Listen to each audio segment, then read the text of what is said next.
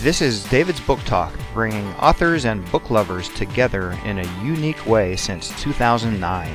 Visit us at davidsbooktalk.com and join the conversation at facebook.com/davidsbooktalk.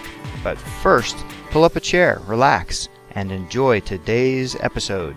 Here's your host, David English. Hello and welcome to David's Book Talk, and today we have probably the biggest author I've ever had on this show. I can't think of anybody bigger. Dean Koontz, and I can't believe I'm even saying his name because I've been a fan for so many years. I don't even know how many years it's been. He's a New York Times best-selling author many times over, and he's with us right now. Hello. Hi. I can't tell you how much of a pleasure it is to talk to you because you're so much a part of my life. Your books, I should say, are so much a part of my life that I feel like I'm in the presence of a king or something, you know? Well, I have the potential to be a despot, but I don't know anybody who offer me a kingship anywhere. There you go. But when an author's so much a part of your life, and you've read so many, and I've lost count of how many books of yours I've read. It's at least 50, if not a lot more. I don't even know how many you've written. I've heard as many as 140. What one is this after death? This is the new one. Now, in that, I don't think there's 140, but that includes things like some children's books and picture books and things like that. As for the novels, I just stopped counting. I get up every morning. I come to this keyboard. I love what I do. So one of the great things in my life is that the thing I love to do and enjoy doing is also the thing that I can make a living with. And boy, is that a rare thing in life. You're telling me, God, yes, that's just unbelievable. And the fact that people have gotten so much enjoyment out of your books. I mean, I was looking yesterday online about all the discussions that, what's your favorite Dean Koontz book? Everybody talks about Watchers, and Watchers, of course, was a masterpiece as far as I'm concerned. But there's so many that I remember. I remember False Memory so well, and Lightning, and Hideaway, and the list goes on and on and on. We have so many that we love, and now here's this new one, After Death, which goes on sale tomorrow, July 18th. Do you get as excited about each book that comes out? You know, you would think after all this time that I wouldn't, but it's always exciting. I think one thing that changes is over the years, you're used to books coming out. It would be disappointing to me if one of them was rejected. But the thing that I get most excited about is simply the writing itself. When something's going well, or I finish with the book and about to start another, and then a better idea hits me. That's what I get excited about. I still have so much enjoyment out of doing this that it I have to say, surprises me. It never occurred to me when I started all those years ago that I could go, and half a century later, I would be having as much fun at this as I had when I was struggling to find out how to get published. You just seem the most brilliant human being. I mean, just from reading your books, your knowledge of words, the way you write sentences. I mean, it literally speaks to me like poetry. It's like lyrical to me. Is it meant to be that way? I mean, is that how you are? Is that how you see yourself? Well, I don't know how well I succeed at what I do sometimes compared to what I set out to try to achieve. I always have had great self-doubt, but I love the English language. I think it's potentially the most beautiful language in the world, and it offers us infinite possibilities of expression. So when I'm sitting here, one of the things I love the most is to think how to say something that I've not said it before, how to describe a sky, a tree, a forest, a face that I have not described in that way before. And it can be kind of daunting because I've been doing this a long time. And then, lo and behold, you're sitting here doing it, and the options of ways to describe things, the images come into your head, and you think, oh, I don't think I've ever seen anything quite like that before. And that, I take a lot of joy in that. I have a lot of pleasure in that. I'm a fan of a lot of poets, and I think that probably has rubbed off on me over the years. I should say happy birthday to you. I think a week ago you had a birthday.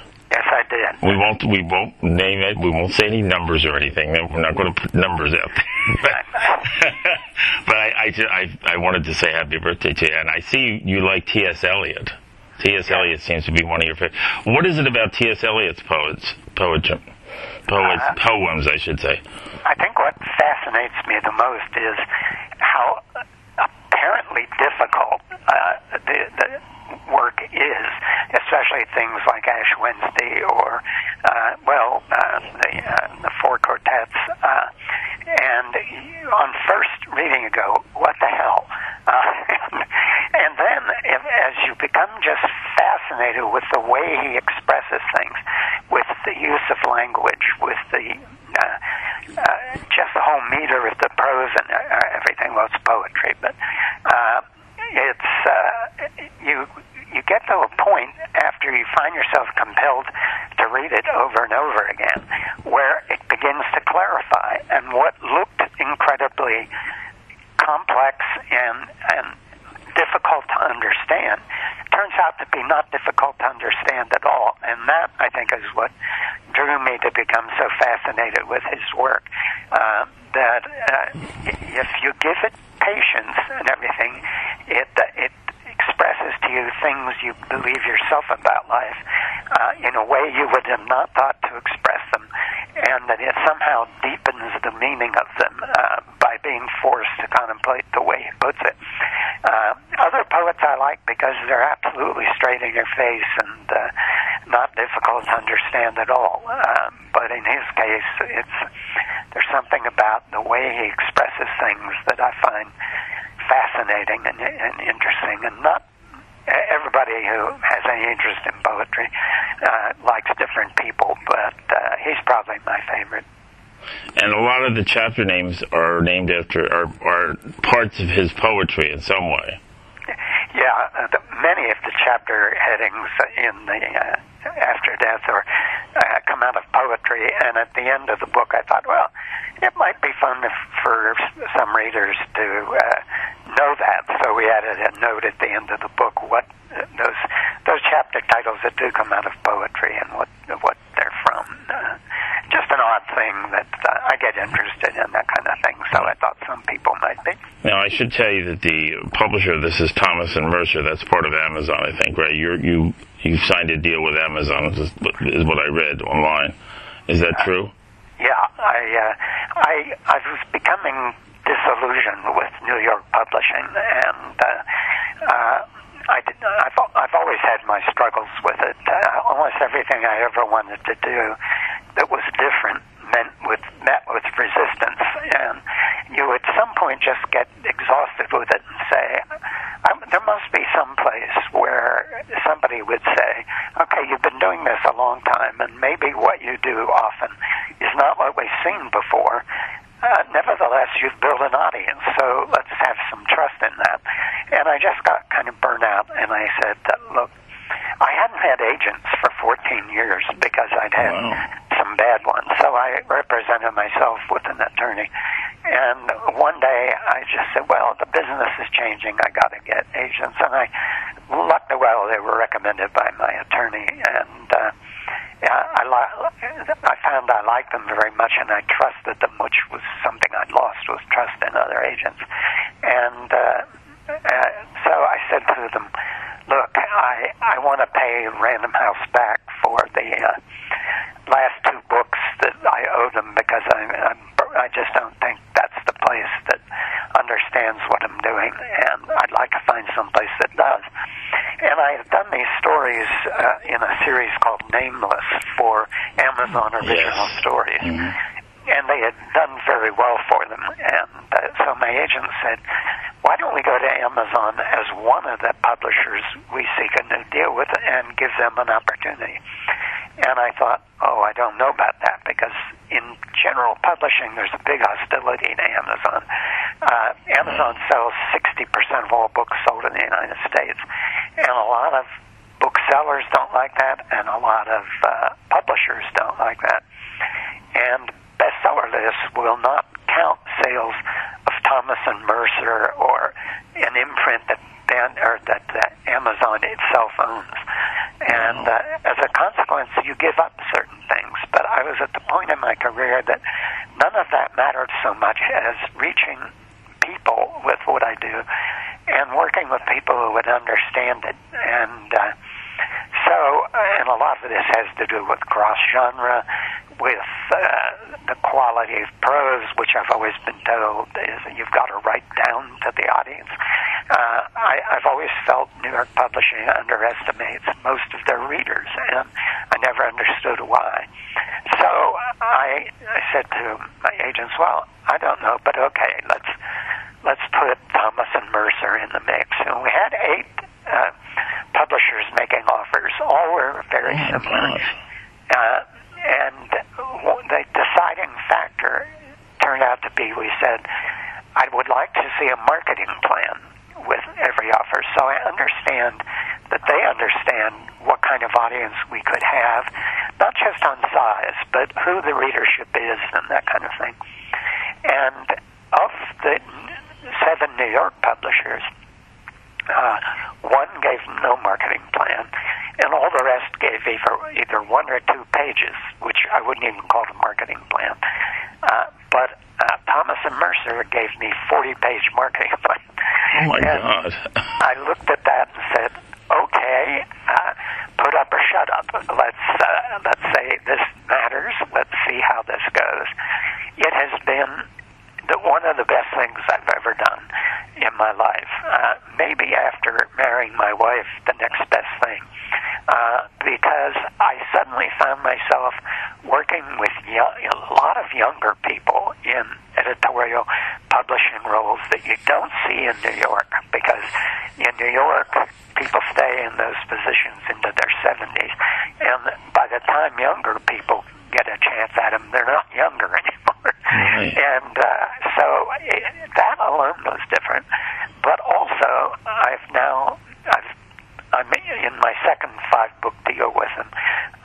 They've published, I think this is the 6th book, and they have 2 more I've written, delivered.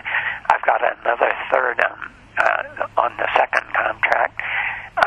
And to this point, nobody's ever said, I don't think this is the way to tell this story. I don't understand why you're doing this. You have to you have to use a smaller vocabulary, which I used to hear all the time out of previous publishers. And it's just been a different universe, and it's been one at my age that's something I've been looking for almost forever. So I'm happy. I'm creative, more creative, I think. And at my age, and I don't mind saying I'm 78, at my age, not a lot of people are still doing it and happy about doing it. And here I am. And as good as you are, I mean, you're a powerhouse. I mean, you've had such an impact on my life as far as reading. I mean, I can remember just all of your books, reading your books, and how much I enjoyed them, and the enjoyment I've gotten out of them. I could never express it totally to you. And it's just meant so much to me. And to hear your voice, it just brings back all the memories of all the books that I've read and enjoyed. Well, I enjoy writing them, and I think it's that joy in storytelling and writing that probably readers so relate to. Do you ever have writer's block? I mean, do you ever have a point where you can't write, or you don't know what to write next? No. I've never had writer's block. I have those days I don't get as much out as I would like to. I spend 10 hours at the keyboard and I manage to produce 3/4 of a page. I would like to have produced 2 or 3 pages anyway. But I don't ever hit absolute block. And I think the reason is, I tell young writers, and at my age everybody is a young writer, I say all writer's block comes from the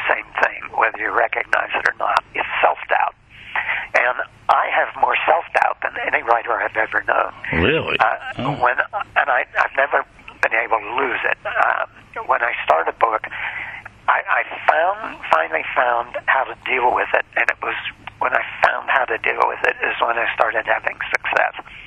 I don't move on from page one until I think it's perfect, or as perfect as I can make it with what talent God gave me. And that might mean 10 drafts of some pages. It might mean 20 drafts of some pages. And I just work on the page and refine the language and tighten it all up and make it as vivid as so you can see the images in your head. When that page I feel the self-doubt go away, then I move on to the next page. And that's how I work my way through a novel. At the end of a chapter, I print it out 2 or 3 times and pencil it, because you see things on a printout you don't see on the screen. And I gradually work through the book. When I'm done, I'm done. I don't do a quick draft and then another draft and then another draft. I do all my drafts page by page. And as a consequence, the self-doubt is there renewed every time I go to the next page. But I know how I work, and that will beat the self-doubt back. And at the end of the book, I'm confident about it. And it also has the benefit that I don't get what I used to get before I worked that way. Now we're going back before very early days, where editorial notes would be 20 pages long. Now they're 2 pages, and they have been that way for a long time. And that's a factor of the editor realizing what work you've put into this, and that you've thought it through more carefully, perhaps, than is often the case. So there are advantages, too, because I have learned that I don't collaborate well. So I always want to deliver a book that people can't find a serious problem with, because that could lead to collaboration. And when I was in grade school, even, teachers told my parents it does not work well with others. Wow, that's amazing. I mean, you're amazing. I don't even... I feel I'm just in awe of you. I really am, and it sounds like I'm just saying that, but I absolutely mean it. I mean, this new book, After Death, we should talk more about that. Michael Mace. Now, he's a very interesting character because he actually died at one point. I've been reading about the singularity for 20 years or longer.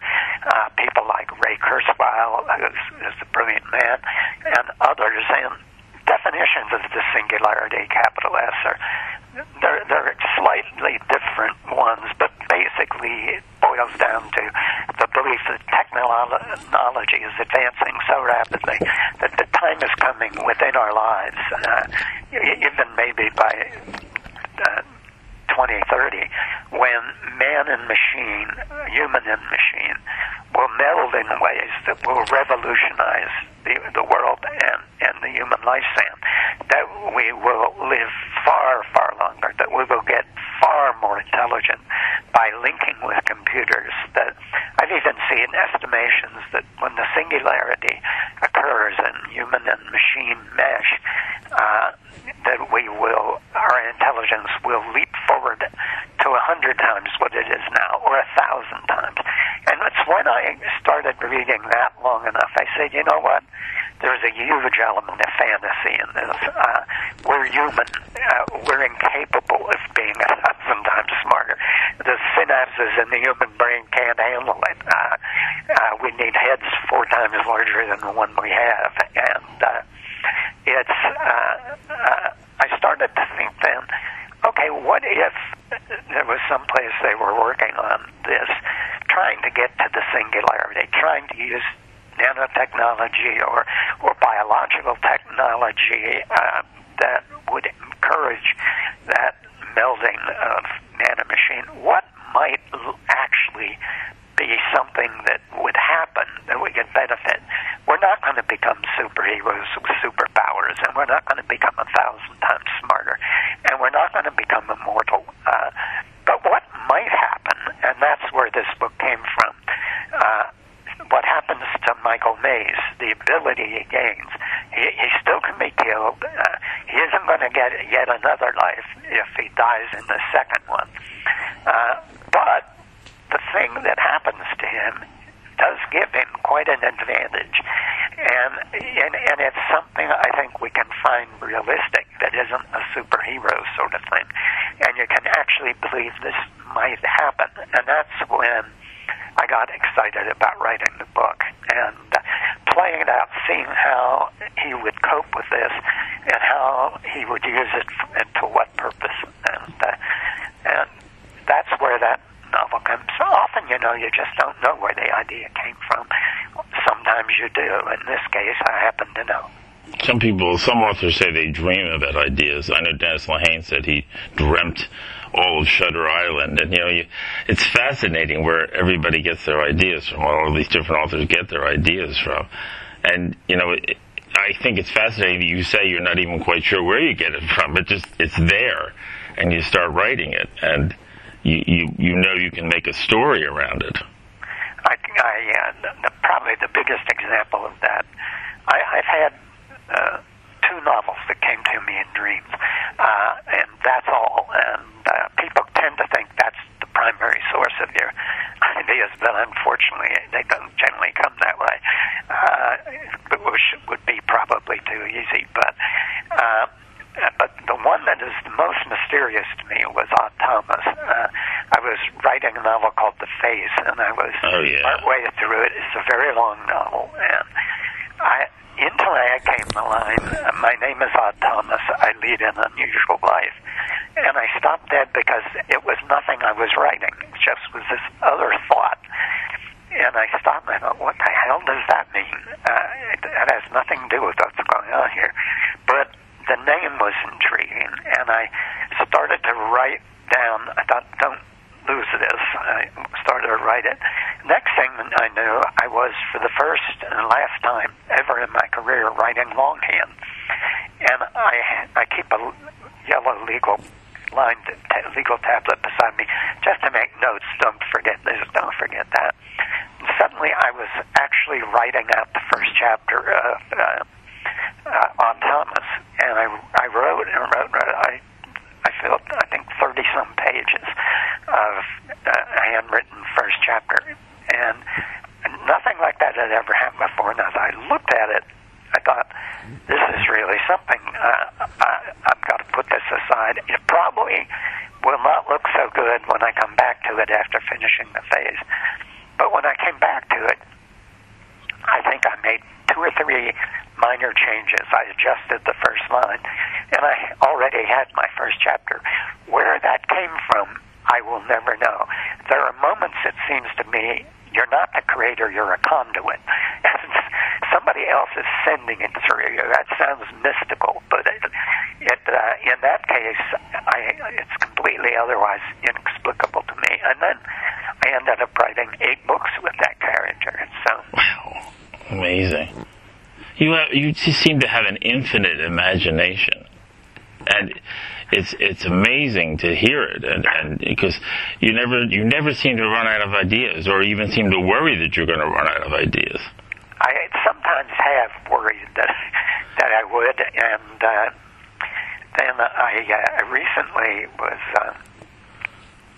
This goes back a couple of books. I was working on a book that it's not going to be called this. It was called The Huntress, but we're all agreed that it needs a new title. And I was working on it, and I kind of at some point thought, is this going the right direction? Is this something slipping here?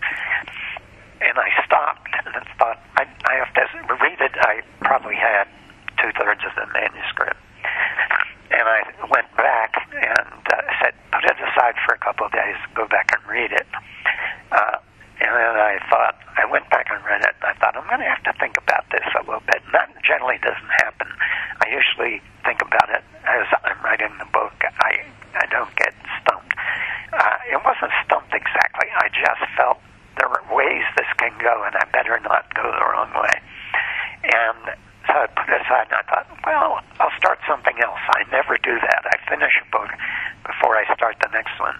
And I sat for a minute and thought, my God, I usually have 2 ideas that I'm eager to get to, and I, at the moment, don't have any. But I have this drawer of ideas that over the years I didn't have time to get to, and I write out the idea for maybe a page, and I throw it in this drawer, and figure someday I'll go and I'll need this, but I never have needed it. I don't know how many ideas in there, but maybe 50, 60. And so I thought, well, maybe it's the time for that drawer. And as I was turning to the drawer, I thought of this. This idea came into my head, and it came this way. I thought I had seen somebody say about somebody else, he's too nice for his own good. And I thought, what a bizarre thing to say. Niceness is not a virtue. And then I started thinking, yeah, look around at the world we're making for ourselves. Niceness appears not to be a virtue anymore.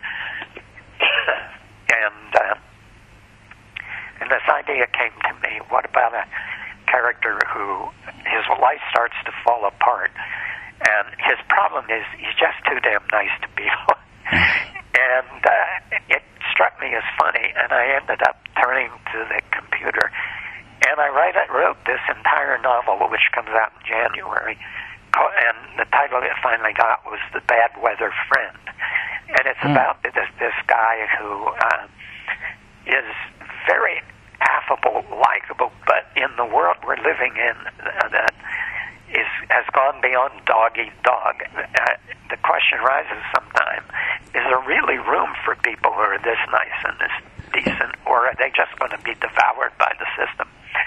And the answer I came up with had me laughing out loud all the way through the novel. And this figure comes into his life who starts changing his life for him. I won't go any further to say who or why, but it's semi-supernatural, but very down to earth in its way. And this person says, most of the people who are your friends are fair weather friends. That's when they'll be your friend. When things go wrong, like they're going wrong, they don't show up, but I'm your bad weather friend. And I finished the book, and I thought, this is a really funny novel. Is it too funny? It's suspenseful and all that, but I sent it in anyway to the folks at Thomas and Mercer, and they came back and said, more of this. Write us another one like this. And my agents were very happy with it also. So I went back and finished The Hunters, and I gave it to them, but now I'm writing a novel that I'm also laughing out loud at. So they come to you, and you don't just always know why, and sometimes you do. But in that case, it was from that phrase and that thought. And you write very evil characters, especially in After Death. There's a really evil man in this book, and yet he's fun to read about. One of the things I try to do when I'm writing villains, I know I can write some really bad people. I've known some in my life, and I kind of know what makes them a sociopath. My own father was ultimately diagnosed as sociopathic when he ended up in a psych ward twice. Wow. And so, but one thing that bothers me as a reader are those books that kind of glamorize evil. And I never want to do that. I want to say, is this a bad guy? You shouldn't want to be like him. You shouldn't find anything about this guy glamorous or romantic. But sometimes evil can be a very glamorous edge to it. And one way I've found to get done with that, make sure that the reader doesn't come away with that feeling, is to make the villain unaware that he's comic. Yeah, he's scary as hell, he's dangerous as hell, he's bad as hell, but he's a fool. And that is, I do believe that evil is a fool's game. It works in the short run, but never in the long run. And so the federal agent in this, Calephas, he's pretty bad. And he kind of spooked me at times, but at the same time, he's absurd. And I sort of had fun writing him that way. And it's fun. And you come up with the most craziest names. Duran Caliphus. I mean, it's like, wow, where did you? I wonder, how does that come out of his brain as a name? I mean, how do you know the perfect name to name somebody? Does it? Sometimes the name comes to you. This name happens to be, and it's nothing anyone needs to know, but it's the name of the high priest who told Christ's executioner to go ahead and execute him. Oh, yeah. And so that seems to be a good source for the name of a particularly evil sociopath who, in one point, is delighted to kill somebody in his life that's very close to him. I won't go further. Sometimes I try to get the name that you think, it's deep down in there that nobody will know where it comes from, but sometimes it resonates in subconscious ways with people. They're not all that obscure. Some of them are not obscure at all. For instance, the lead character in The Bad Weather Friend is Benny Catspaw. And a cat's paw, anybody can look up in the dictionary, and the name sort of fits him, and it's fun. And he's kind of sweet and hapless, so people manipulate him. But you never seem to have times where writing is work for you. It's just, the way you describe it, it sounds like it's always fun. It's never, you never get up in the morning and say, oh, I have to write.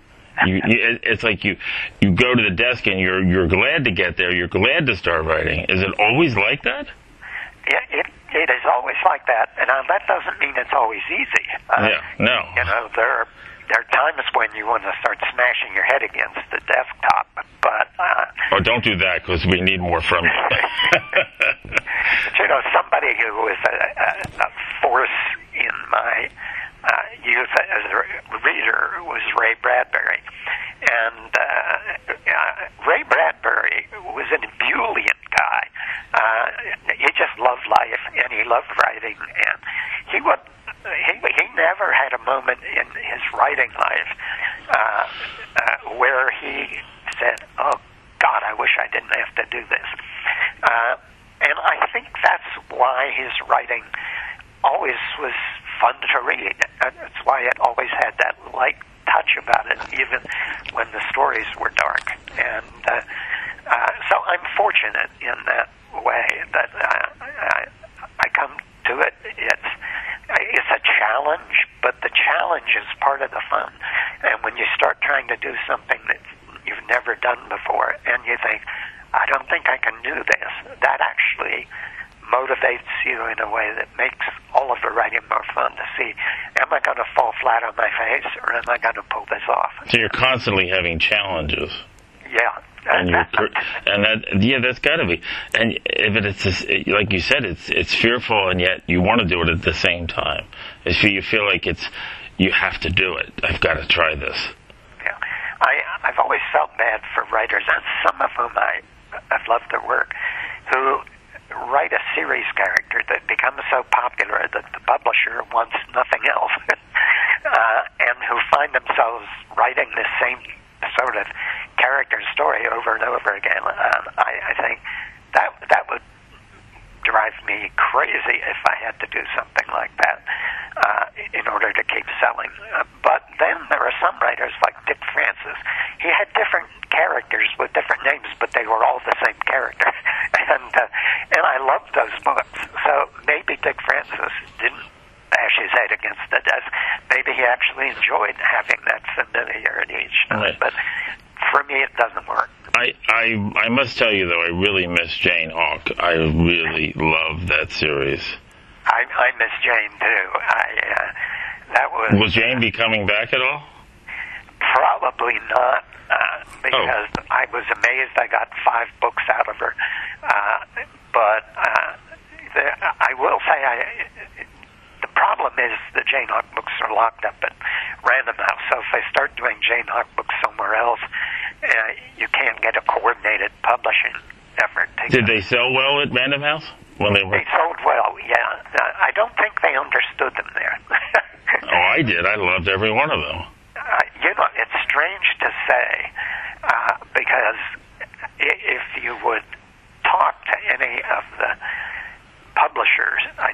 this in the Random House world. They were women. I liked working with them, and they would certainly have considered themselves feminists, but I don't think they quite thought Jane was a character who could exist, that a woman wouldn't have been this competent in these kind of ways. I do know I certainly had to answer questions that were of that type. And I did have to say, it came up, I couldn't believe she could handle a heavy-duty firearm that way. And it would be, and they would discuss it. They knew nothing about guns. Nobody almost in the industry does. And they would say, but I asked somebody in the guns and said, I don't think a woman could handle that. And I said, okay, come on out here. The next time you're out here, I will call up a friend who spent 25 years in the FBI. She's a woman. She is about 5'4". She weighs about 120 pounds. She can shoot that same handgun and place the rounds right in the center of the body trunk. And we'll go and you can watch her do it. But what astounded me was the idea from people who call themselves feminists, who nevertheless were limiting what they thought was something natural a woman could do. And I've never thought that way because I've been lucky to know strong women all my life.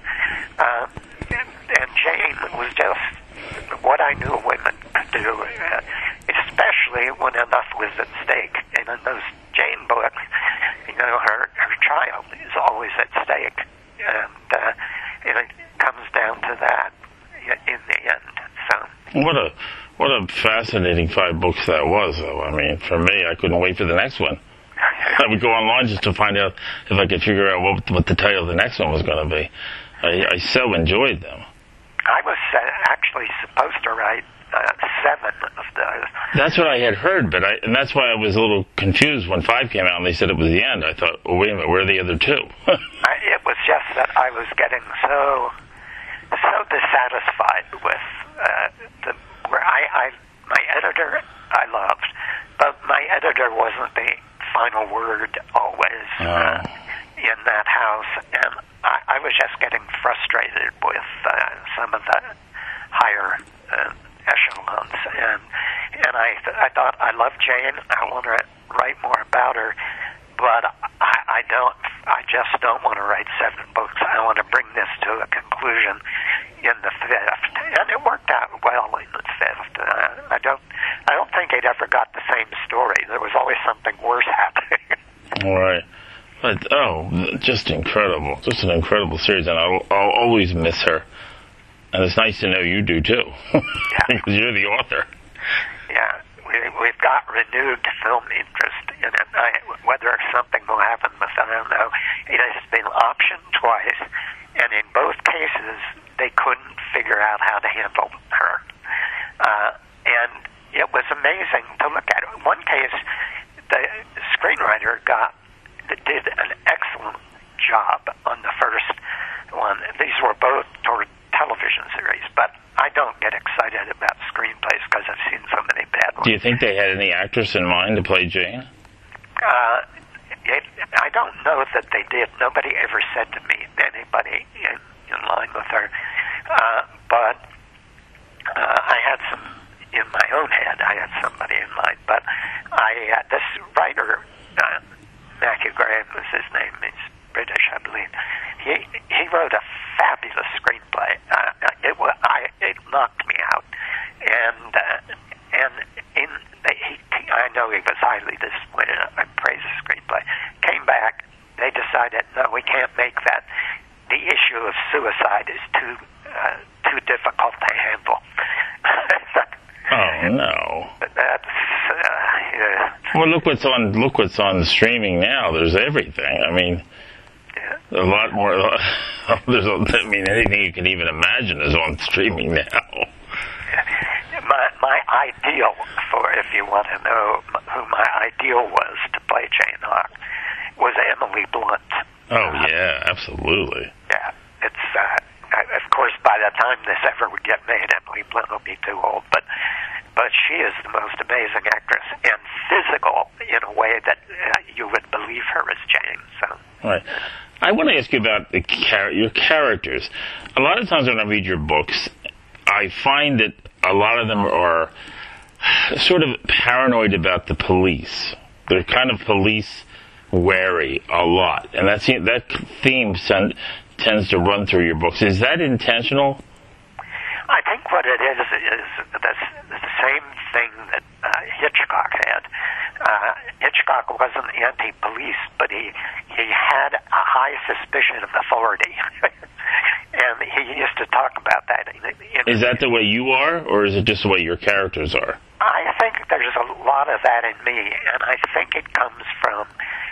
in fact, I almost know what it comes from. I'll tell you a little story going back to when the first book I ever wrote, and I'd written quite a number before that, but the first book that got any publicity to speak of was Watchers.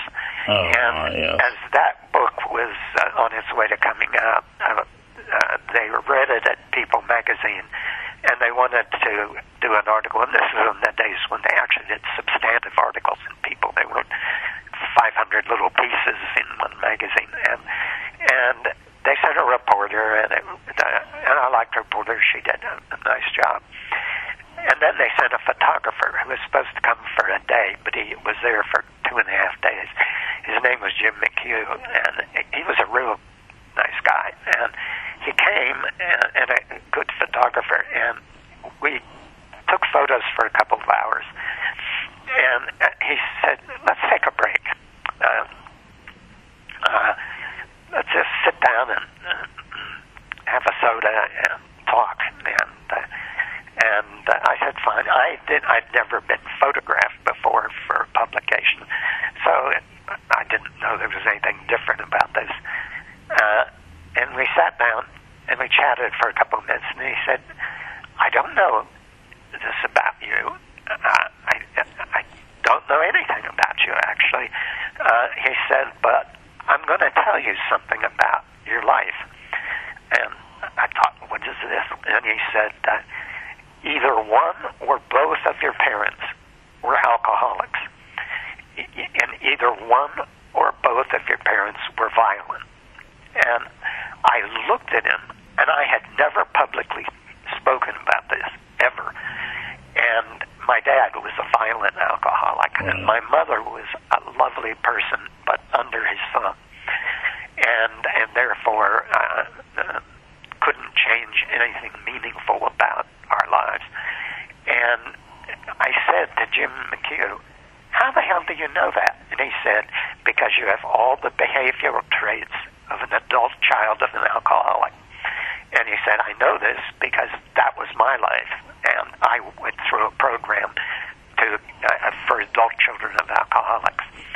And it was eye-opening to me. He walked me. I said, well, tell me what the signs are.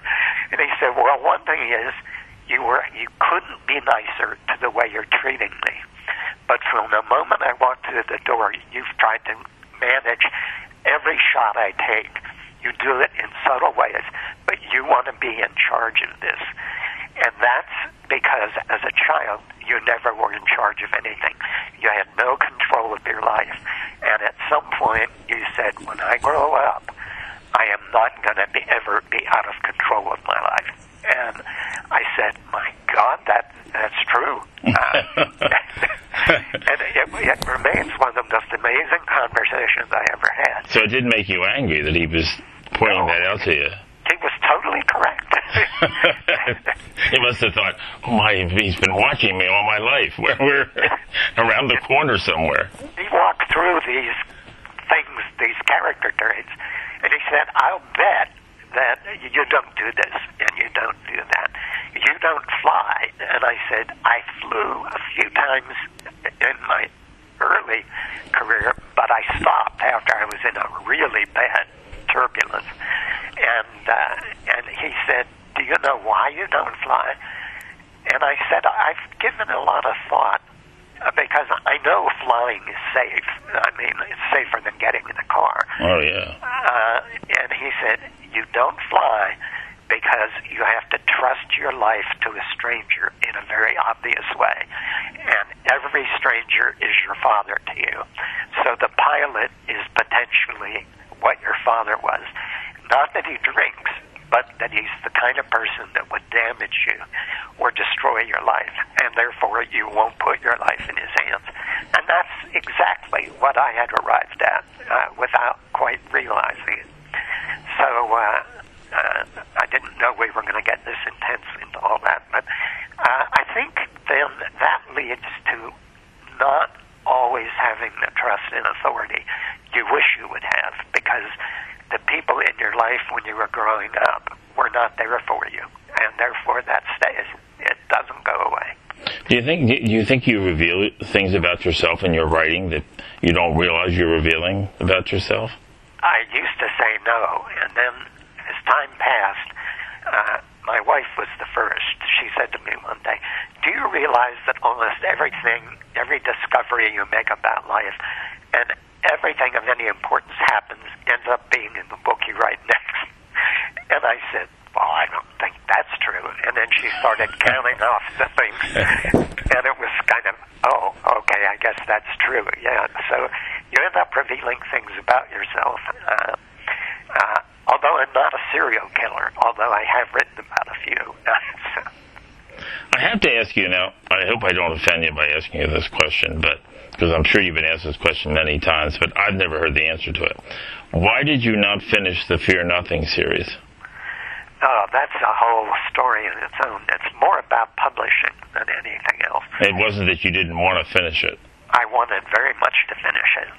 This is the way it went. I had been at Putnam through all the early success, but I was having great struggles there because the publisher just hated the cross-genre books. And every book, that's what I was doing, and that's what was succeeding.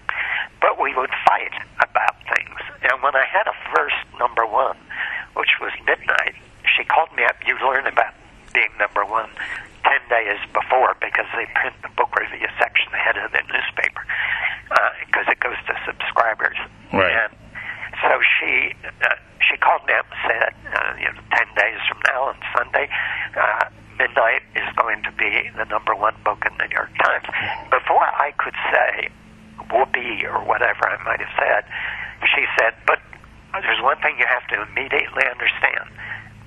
This is a fluke. It'll never happen to you again because you don't write the kind of books that can go to number one. Oh, that's bullshit. Good heavens. And we had 4 more number ones, and every time we hit number one, she told me the same thing. Well, that's crazy. And so I said, well, I've got so many experiences like that in publishing. So I thought, okay, I have to get out of here, and I have to get somewhere where they think this could happen again. And I went to Koontz because Sonny Mehta was a legendary publisher. Oh, there's a name I know, yeah. And he had been sort of indirectly courting me for quite some time. And I won't go how I ended up at Koontz, but I ended up there. And I loved Sonny as a person. But the way Sonny worked as an editor is he gave the book, at least with me, and I had to figure this out on my own. He would give it to probably 6 people, and they'd all read it and give notes, and then all the notes would be mixed with Sonny's, and they would come to you as if they were all Sonny's notes, and it was very strange because many of the notes would conflict with one another. And there were just things going on that I thought, I made a mistake. I know Koontz is the most prestigious publisher and everything else, but I can't work this way. I have to work where I know this is coming from one mind, and I know the person I'm working with, how far they'll go in negotiations about things. I'm not talking money. I'm talking about when you each have a strong opinion about something in the book. How do you reach a middle ground, or do you just? How can you say no? And all those questions that come up. So we had to go somewhere else after 3 books, and we went to Bantam. And the first book I delivered to Bantam was Fear Nothing, and the book was received received well, but I could tell there was a kind of surprise about certain aspects of it. And then when I delivered Seize the Night, the second one, there was trouble. The publisher did not relate to these characters, which I had not understood in the first book, and I did understand in the second. And the thing he didn't relate to about it was the humor. And I thought I had gotten past that with publishers because we were having a lot of success with books like Lightning and so forth that had humor embedded inside the suspense story. And but we had a go-around that lasted probably 6 weeks in which he wanted major changes to the end that I thought would sort of destroy the book. And I wouldn't do them. I would make tiny adjustments, small. And it got very clear that if the next book I delivered was the third book in this series, we were done. We would not be working together anymore. And I thought, okay, I don't want to have to change publishers yet again. That just isn't going to look right. And I liked this guy as a person, but so I said, okay, what if I gave you a couple of novels that aren't in the series, and then I give you the third? So that was our agreement. So I wrote False Memory and then From the Corner of His Eye. And then at that point, we were going into other problems. I'm talking so out of school here, but I don't care anymore. I'm 78. And I found a place where I'm totally... Well, and False Memories, an all-time classic. I mean, that book is an amazing book. Well, I did that, and From the Corner of His Eye. And From the Corner of His Eye, it started a little somewhat before that, but we were getting better and better reviews, and more reviews, and sometimes more reviews in places that are considered literary. And when From the Corner of His Eye really did that a lot of places, and we got some reviews that really took the book very seriously. And I discovered that this kind of frightened the publisher. And there was a line that my editor for the paperback reprint, she identified it as soon as it appeared, the hardcover appeared, and she took this review. It was in the Boston Herald, and called the book a literary miracle. And she identified it, and she tagged it to the publisher and said, we're going to use this in advertising, and it needs to go on the cover of the paperback. It's Boston Globe, it's a famous critic, and it's a rave review of a type that isn't just, what a great story. It understands what the novel's trying to do. And he said, we can never use that to promote the book. We have to sell it to the great unwashed. There aren't enough people. If people think it's literary, they won't buy it. And that's what I've encountered so much in New York publishing, a kind of disdain for a lot of the readership out there.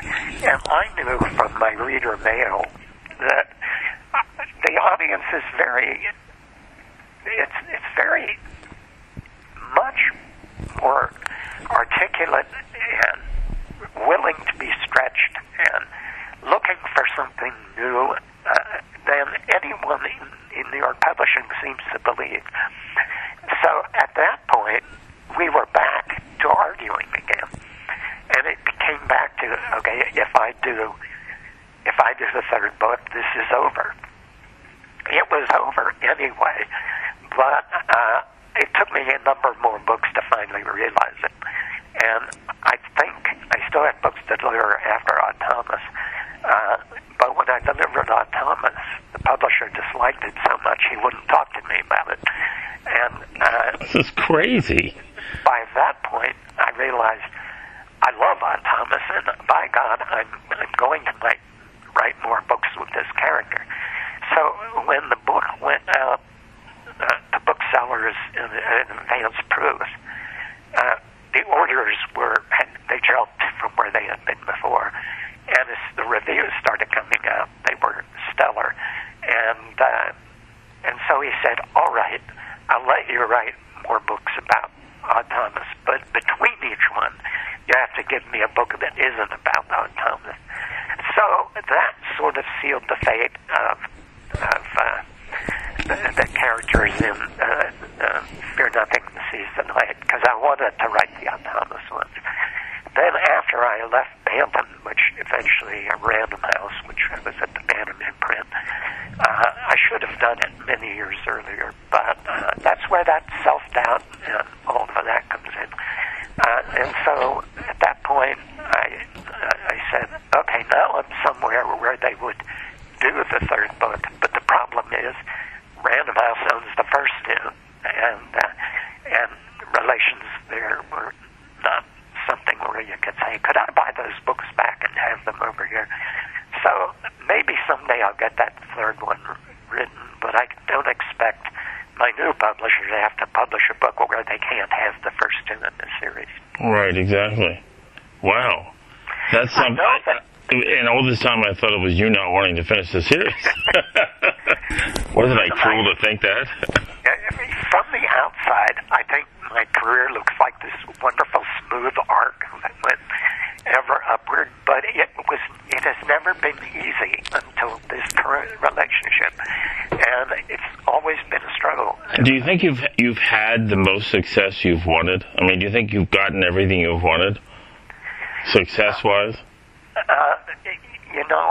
You would always like to reach more people, and right. It comes down to because you start writing because books changed my life. They showed me as a kid that not all families were as dysfunctional as mine. Right. And if you're in a dysfunctional family with no examples otherwise that you kind of grow up thinking this is the way everybody is, once the doors close in the house. But books were where I could learn that no, this isn't how everybody lives. And so you start writing, I think, out of wanting to touch lives the way yours was touched and changed. And so reaching as many people as possible is something you want to do. Financially, I could have stopped many years ago.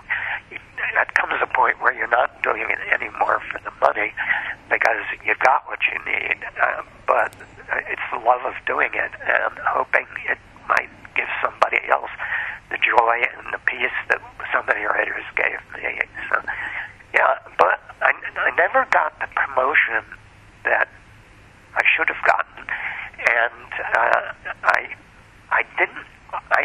I knew for years that I would go into a bookstore and I would see displays of some new writer everywhere in the store. There would be a display bin here, another one back here. Behind the cash registers would be a wall of the same book looking face out. But I could never get any promotion like that.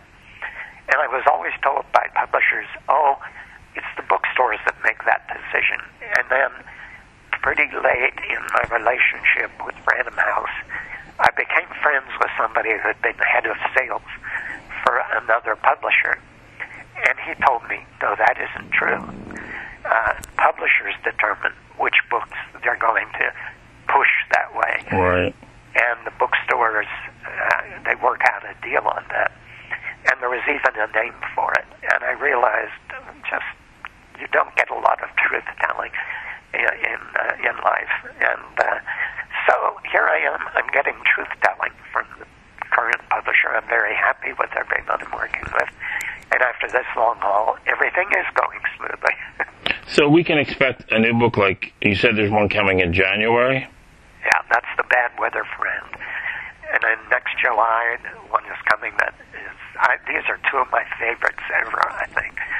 The Bad Weather Friend, and then this book that we're still trying to determine the best title for. And then I'm working on one that I love. These three of my favorite things. A book called Oh, I like that title. I'm having just great fun with.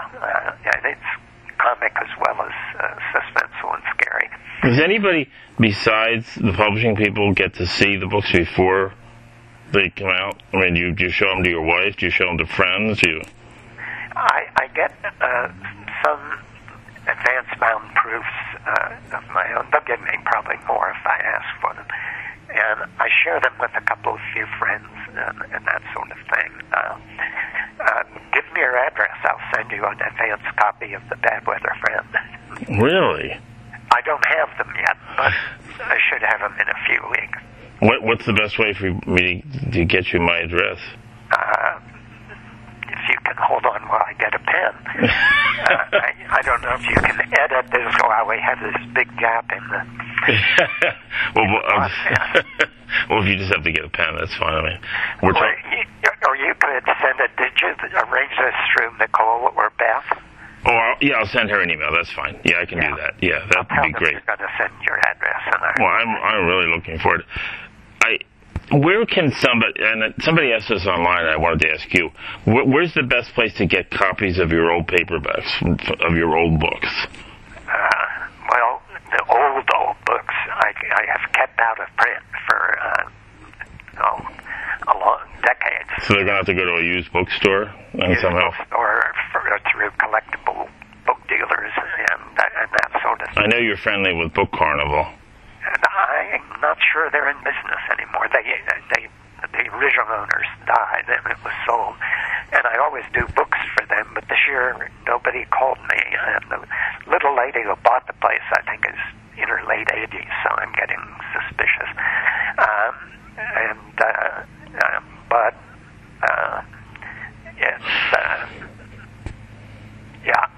I've kept all the early stuff out of print because you don't want to read it. I spent a lot of books learning how to do, and right. They really aren't worth reading. But you have so many classic books, so many books that were so enjoyable, and you continue to write enjoyable books. I mean, I loved After Death. I can't remember any book of yours I didn't love. Well, you're very nice. No, I'm being honest. I cannot remember one that I haven't. Would that bother you if somebody said that to you? Well, yes, because I disappointed them. Now you get crank mail where they want to offend you, and that doesn't offend me. But if somebody genuinely didn't like something, I'm sorry for that. I'm still going to write what I want to write, what I think. And you should. Yeah. But fortunately, all the years when I used to do book signings, and when snail mail was still the thing, and we'd get 10,000-20,000 letters a year, it was rare that anybody came up to you in a book signing and said, "I hate your books," and then spit on your shoes. They come because they like them, so you don't get a cross section. So I hope there aren't a lot of people out there that don't like them. I remember one time I got a letter from you. I had written to you, and I got a letter from you. I was all excited about the letter. And I opened it up, and you had written in red pen, like drops of blood at the bottom of the letter. I still remember this letter. And I thought, oh, that's so cool. People would think, well, that's a little creepy. But it wasn't. It was just something I thought, well, that's exactly what he would do. But I found it it was very moving to me because it meant a lot. And I think you had actually written out the letter, too. It wasn't like a typed letter from a secretary. I think it was really typed out by you because it was signed at the bottom by you. Yeah.